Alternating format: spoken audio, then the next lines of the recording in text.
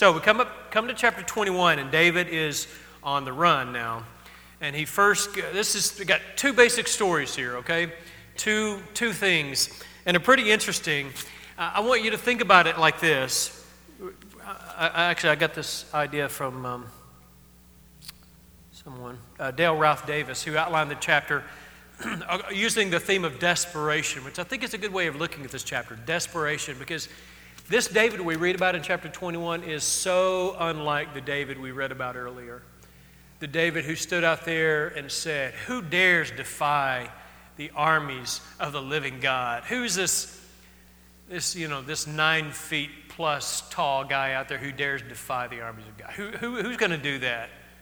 I'll take him on. I'll teach him who's in control. That David doesn't look a whole lot like this David.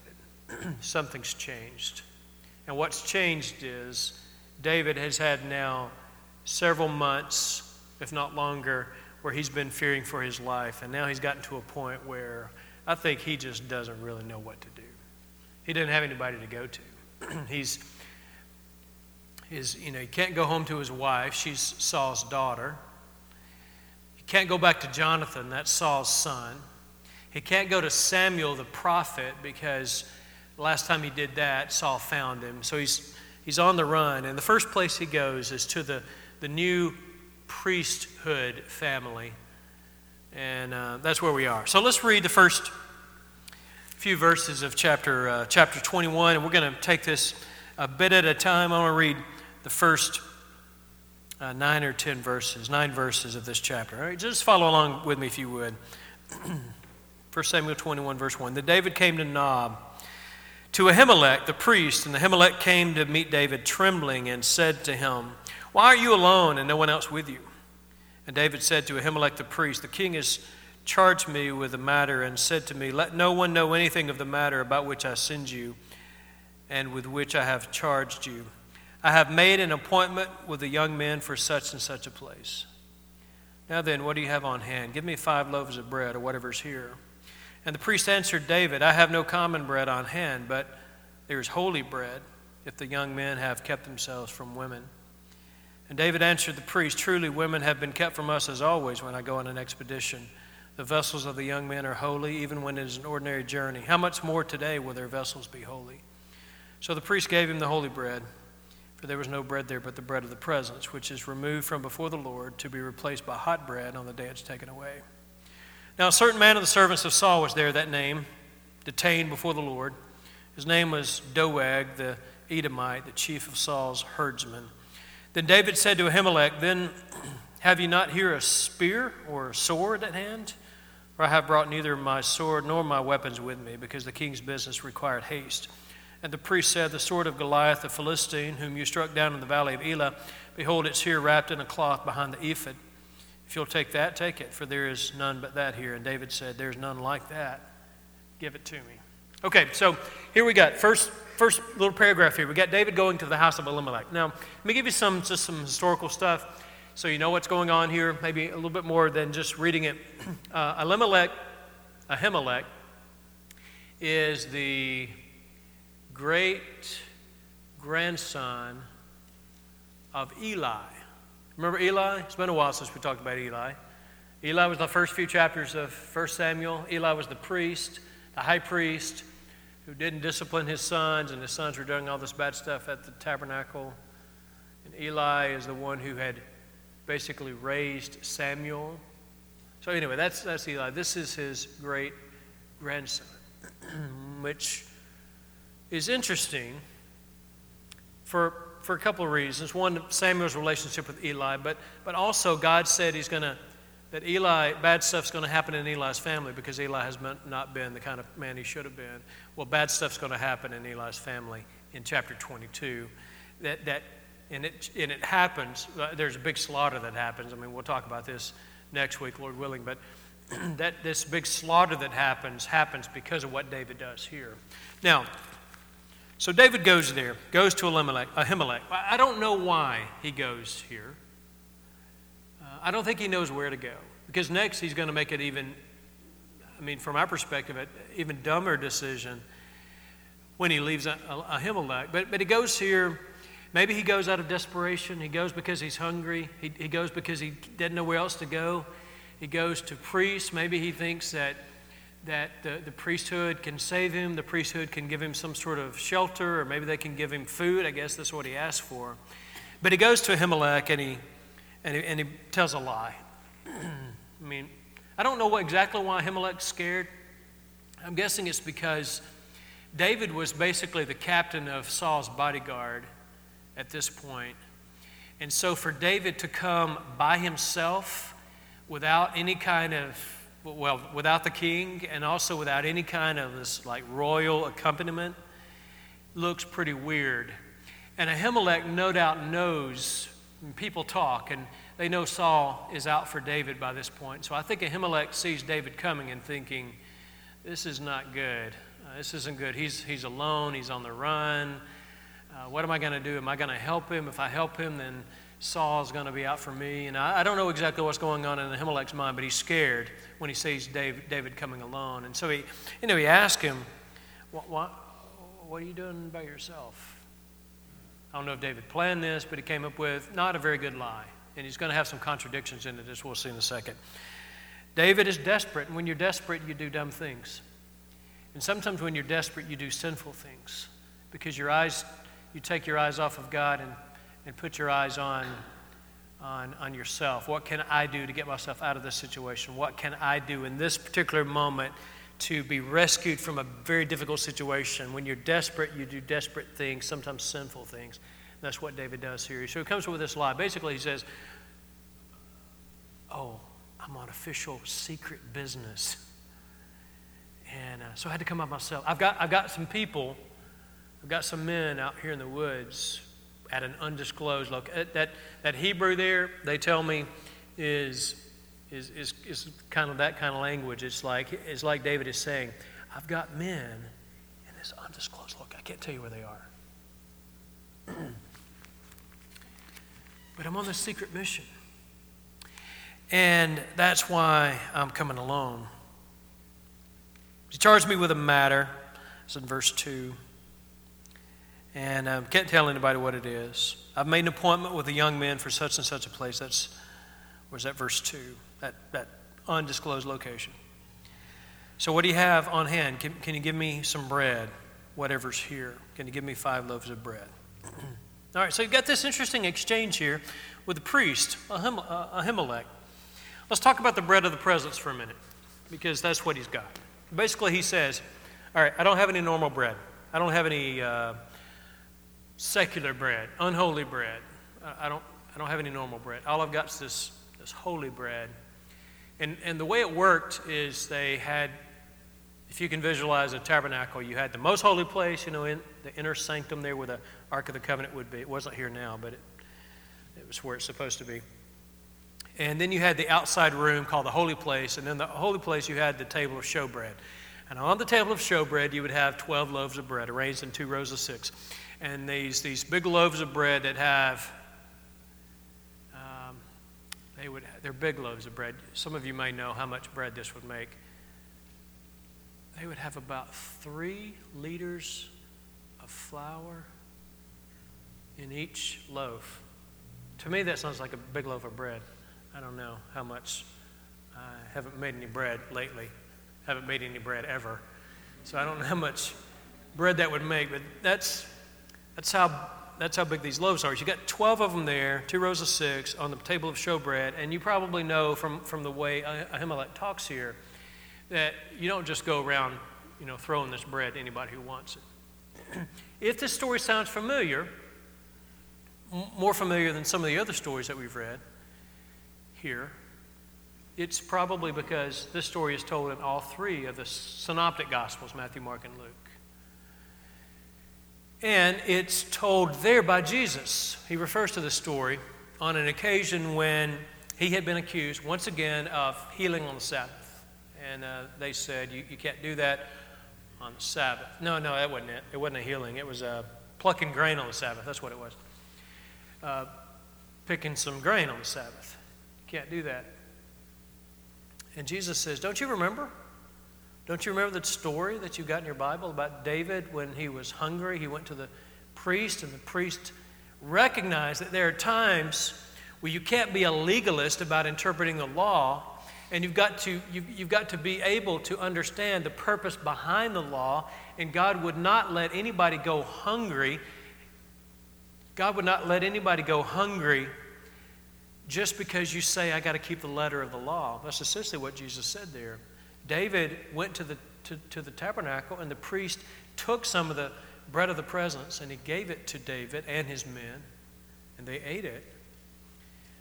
So they recognized, and that's in the context where Jesus says, I would have mercy and not sacrifice. Jesus is more concerned about these overarching principles than he is about some legalistic approach to the law, where you say, I'm going to keep the law. I don't care if you are hungry. Anytime your theology allows you, or in some cases forces you, to belittle the needs of humanity in order to keep your theology, something's wrong with your theology.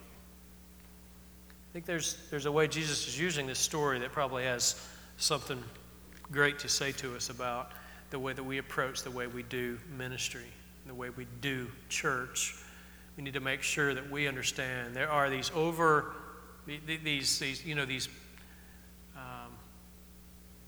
principles that are very, very important. And if those don't trickle down and influence the way we think about what we believe and how we practice the faith, then something's some sort of disconnect in there somewhere. Doesn't mean God didn't care about the law, of course. God's very concerned about people keeping the law. But he's more concerned about making sure people aren't hungry and that they're being taken care of.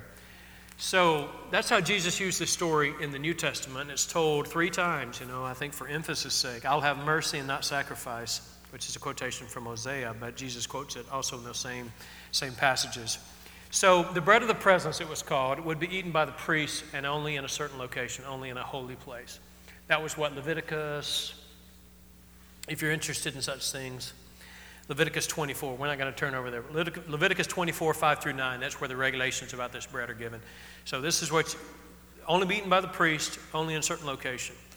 And so Ahimelech sees the situation, and he says basically,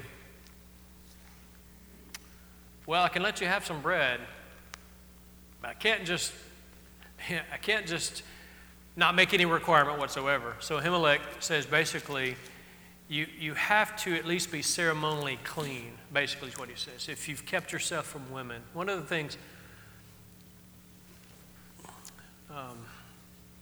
we're all adults in here, and there's a lot of this in Leviticus. And so you go back, we talked about this a little bit last week, you go back and read some of that clean, unclean stuff, from Leviticus. A lot of that has to do with 2 ideas. One is death. So you become unclean by touching a dead body, touching a dead animal, something associated with death. The other is a loss of body fluids. And so that would be associated with sex, with sores that are running. You got lots of stuff there in Leviticus. That's pretty interesting. But this ceremonial uncleanness is not associated with sin, so it's not something sinful. But God wanted people to recognize that when you come into his presence, there are special things you need to be aware of. And so it seems as if Ahimelech keys in on that one thing. That's why he says, you've kept yourself from women. In other words, are you ceremonially clean? I can't just give this bread to you if you are not clean, ceremonially clean. And if they had been with women, they would not be clean. And David says, there's something interesting I want to share with you. I just learned this week. It's pretty neat. But David basically says, yeah, of course we are, because I'm on a mission. I'm on a holy mission, basically. And even if it were not a holy mission, then we would have kept ourselves ceremonially clean. But we're on a holy mission, so of course, women have been kept from us. Which, here's the thing I read. It was interesting. War commanded by God, when you're on these holy missions, was considered sacred. You're on a mission from God, and if you're on mission from God, that's why David uses this language here, and this is what Ahimelech is thinking, I think. When you're on a mission from God, a holy mission, then you were to keep yourself clean, which meant soldiers did not have relationship with their wives when they were on military missions. They did not do it. Now, here's an interesting thing. So I didn't come up with this on my own. I read this in a couple of different places, but it's interesting that kind of sheds new light, it seems, on something that happens in the very next book of Samuel, 2 Samuel. 2 Samuel 11. David is now king. David's armies are fighting his battles. In a world in which the king should have been at the front of his army, leading his army into battle, David is at home. And he's kind of taking it easy. Looks down and sees Bathsheba, and you know how the story goes. She gets pregnant. David's trying to cover it up. So he gets Uriah, her husband, to come home from war. And you remember that? You remember how this goes? David says, Uriah, you know what? You should just go home and sleep at home tonight. And Uriah says, my fellow soldiers are sleeping in tents, and am I going to go home and be with my wife?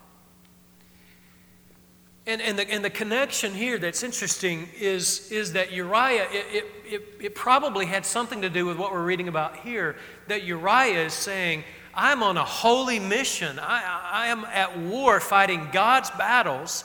I am not going to violate what Deuteronomy 23, 9 through 14 says. I'm not going to violate that. I'm not going to go home and be with my wife when I am on this holy mission. Now, the interesting thing, it makes what David did even more despicable when you put it against that backdrop. That not only was Uriah unwilling to go against what the law said about what you could not do when you were at war, but David, who should have been at war, was home doing what Uriah would not even do. David should have been at war and therefore not lying with women.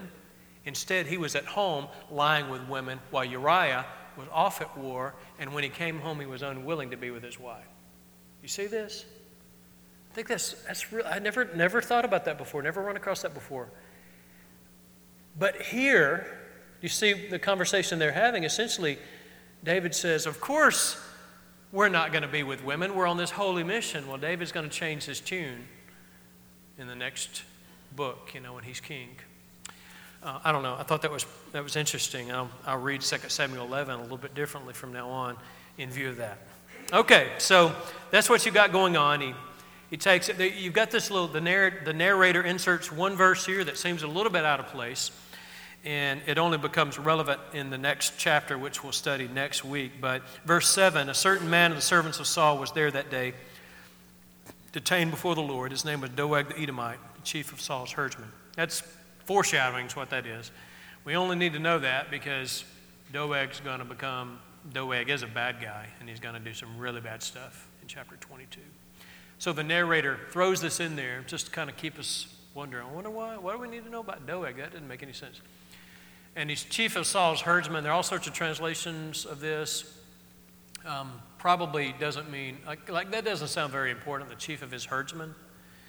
But the language, I'm told, is stronger than that. It actually probably means he is the chief of Saul's runners who would accompany Saul. They would run beside Saul's chariot, and Doeg was at the front of that, meaning he was the toughest of the tough. He was a bad guy and was trusted by Saul completely. In other words, Doeg is Saul's right-hand man. He's very important to Saul, and he's a tough guy, which you'll see that in the next chapter. He's willing to do the dirty work. So that's Doeg, but we'll come back to that next time.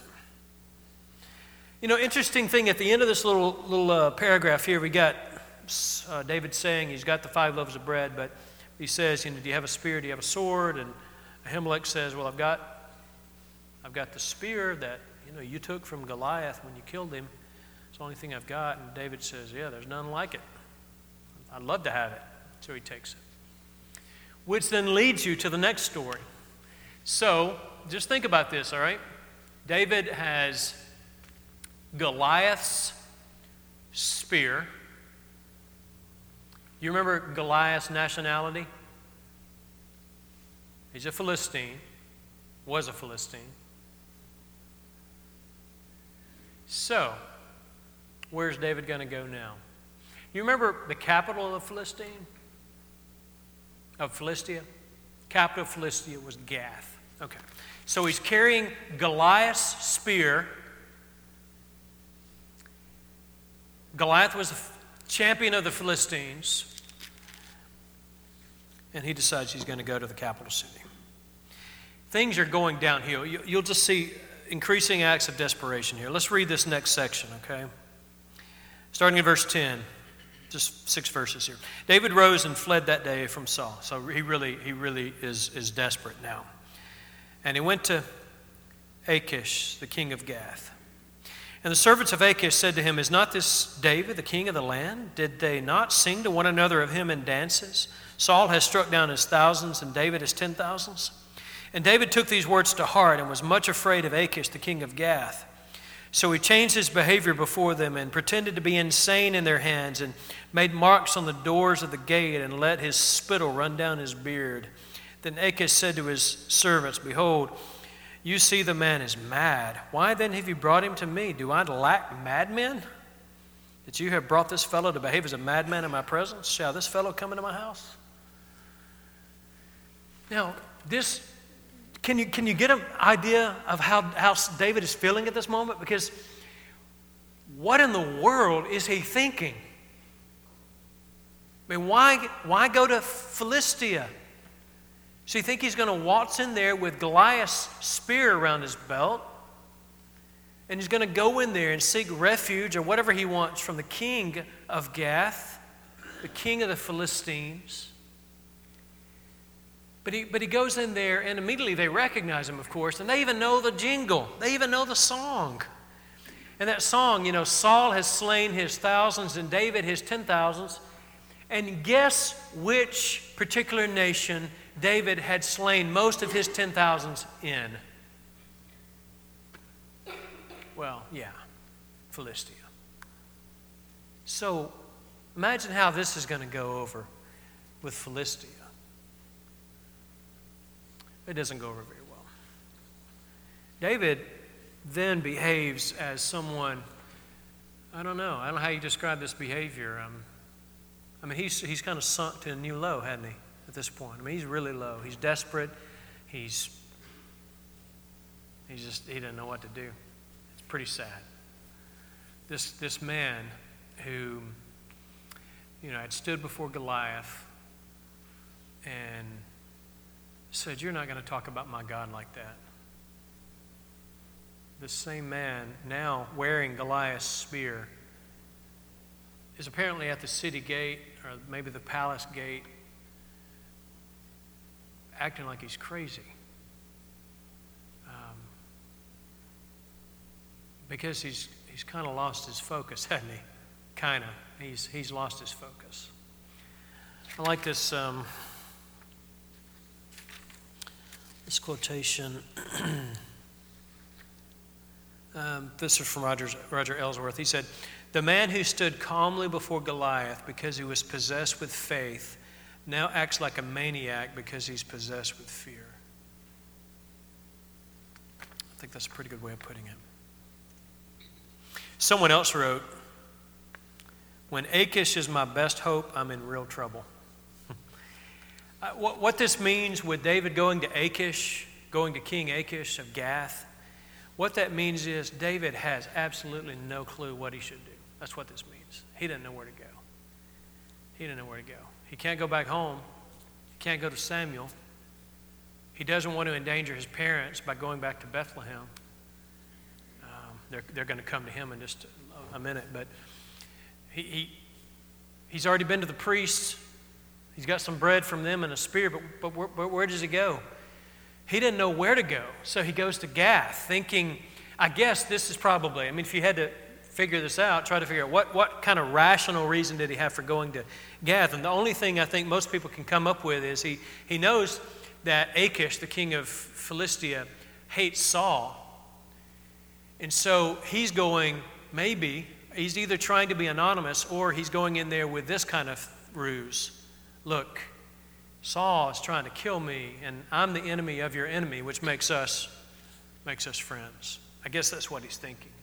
If anything is going through his mind that's rational at this point at all.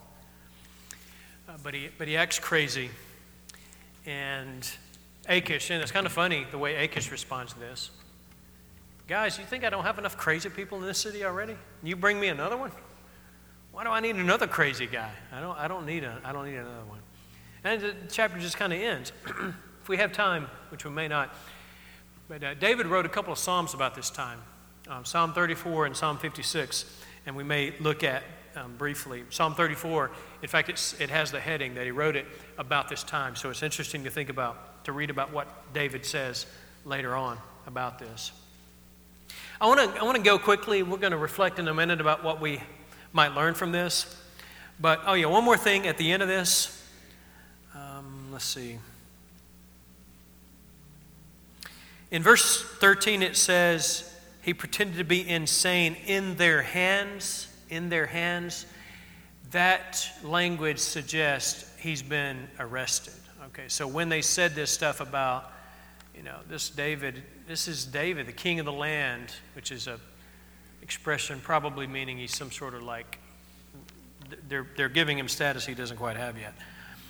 But this language suggests that when they did that, they arrested him. They grabbed him, and this is when David starts frothing at the mouth and clawing at the gate and riding on the gate or whatever he's doing. And so he's in their hands. Psalm 34 suggests, David wrote it about this time, suggests the way he got away is they ran him out of town, He escaped, or they after the king said this, they basically said, get out of here, just go. And so they expelled him from the city. So we're going to look at the first 5 verses of chapter 22, all right? And then I'm going to pause and take the last few minutes of class to think about what we might learn from this, how this relates to you and me. Verse 1, David departed from there and escaped. You've got that language there again, suggesting, he had to get away from them. They had arrested him. Escaped to the cave of Adullam. And when his brothers and all his father's house heard it, they went down there to him, and everyone who was in distress and everyone who was in debt and everyone who was bitter in soul gathered to him. And he became captain over them, and there were with him about 400 men. And David went from there to Mizpah of Moab, and he said to the king of Moab, please let my father and my mother stay with you till I know what God will do for me. And he left them with the king of Moab, and they stayed with him all the time that David was in the stronghold. Then the prophet Gad said to David, do not remain in the stronghold, depart and go into the land of Judah. So David departed and went into the forest of Hereth. All right, we're going to stop there, but let me say a couple of things about this. So David didn't have anywhere to go, so he goes to a cave, this cave of Adullam. And from what I know of these caves, when I think of a cave, I think of caves I've been to that are fairly small. And there are caves in this part of the world, though, like one commentator said, some of these caves are big enough where you could play full court basketball without any problems. So I don't know what you have in your mind. I don't know if David was in a cave that big, but there are big caves in this area. And so you read about these 400 men coming to him.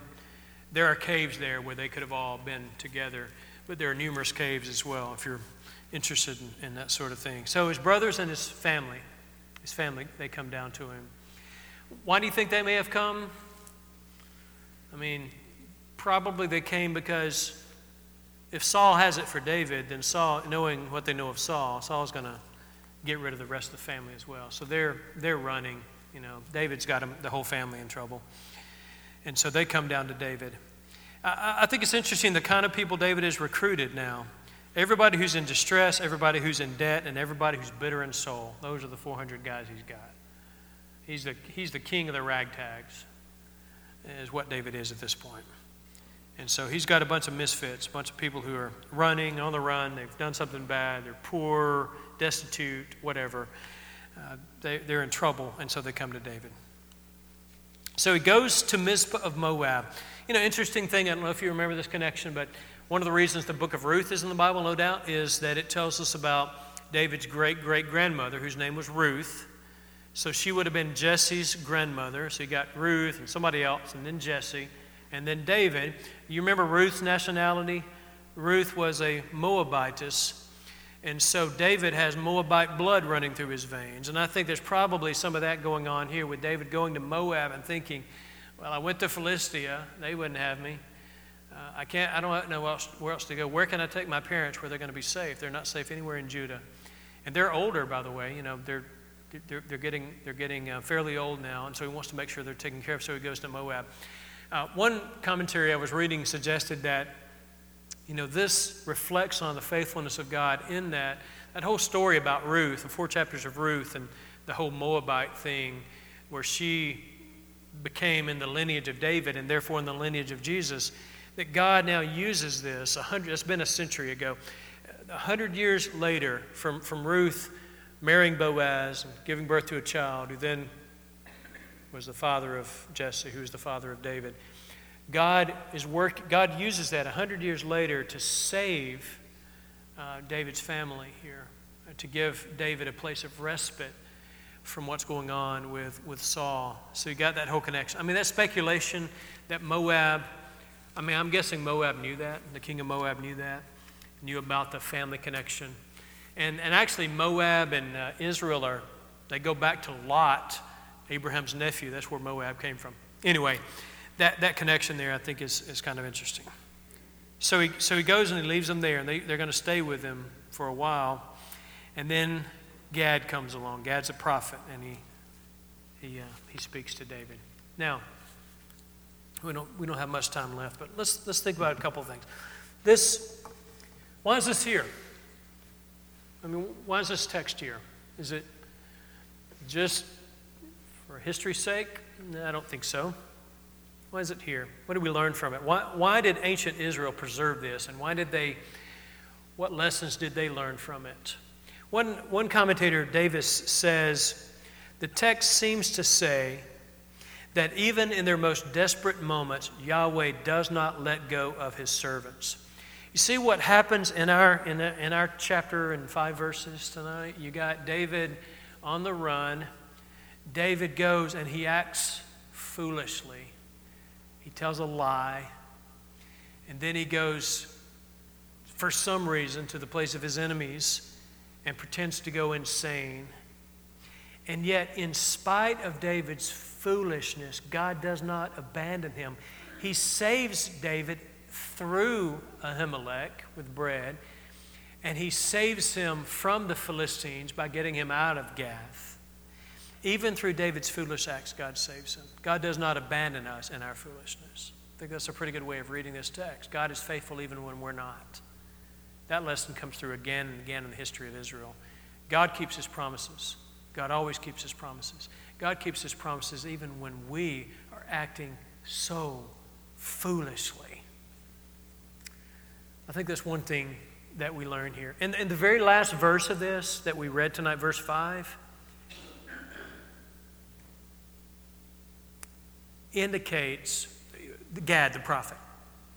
God comes to David after all this. David is at rock bottom. He's lied. He's about to get a bunch of people killed because of that lie. He's acted insane. He's gone to Moab. He's now the head of a bunch of misfits. David is at rock bottom here. And what does God do? God sends him a word from the prophet. In other words, God speaks to David and he gives him guidance. He says, David, here's what I want you to do. I wonder, knowing what we know about David, and David's he's got a good heart. He's lost focus right now, but he's got a good heart. But how David must have felt at this moment. How desperate and how miserable and how hopeless and apart from God. What in the world are you going to do? But God comes to David and says, David, I'm still here. Here's what I want you to do. A word from God. I wonder how David felt when finally, I think God had been silent for a bit, honestly. I think God had been silent. Not because God didn't want to speak, but because David wasn't listening. David wasn't open to it. And so God, sometimes when we don't listen to him, he lets us go our own way, and he'll put some slack in the line. He'll let us go a ways. But then God, if we'll listen, God will come, and God will respond, and God will talk, and God will speak, God will work. And I think that's what happens here. David is going his own way, and God's let him go. He's let him lie. He's let him act a fool. He's let him do all this stuff, but finally, maybe in that rock bottom moment, and David's going to have quite a few of these rock bottom moments, by the way. You know that probably. But at this rock bottom moment, God comes to David through Gad, and he says, basically, David, I'm still here. I'm still guiding you if you'll listen. I'm still here. I'm going to take care of you, even though you're foolish, even though you've lost your focus. I'm still here. I think that's where this little story ends. There's a transition between verse 5 and verse 6, and more bad stuff's going to happen, but we'll get to that next week. Out of time, but just a word about this. This is a lesson I guess you can always come back to when you're studying these narratives in the Old Testament. But just to take away from this, and I already said this, but I won't say it again. God is faithful. God is faithful. He's always there. Even sometimes when it seems like he's not. Even when we're not doing what we ought to do, God's still there. Even when we're being foolish and faithless, God is there. That's what these narratives teach us. Even when God's name isn't mentioned, even when he's not speaking audibly, he's the unseen actor who's moving the story along. It's always about God. It's where the focus ends up. Thanks so much. Hope you have a good night. Read ahead, chapter 22, and we'll go there next week.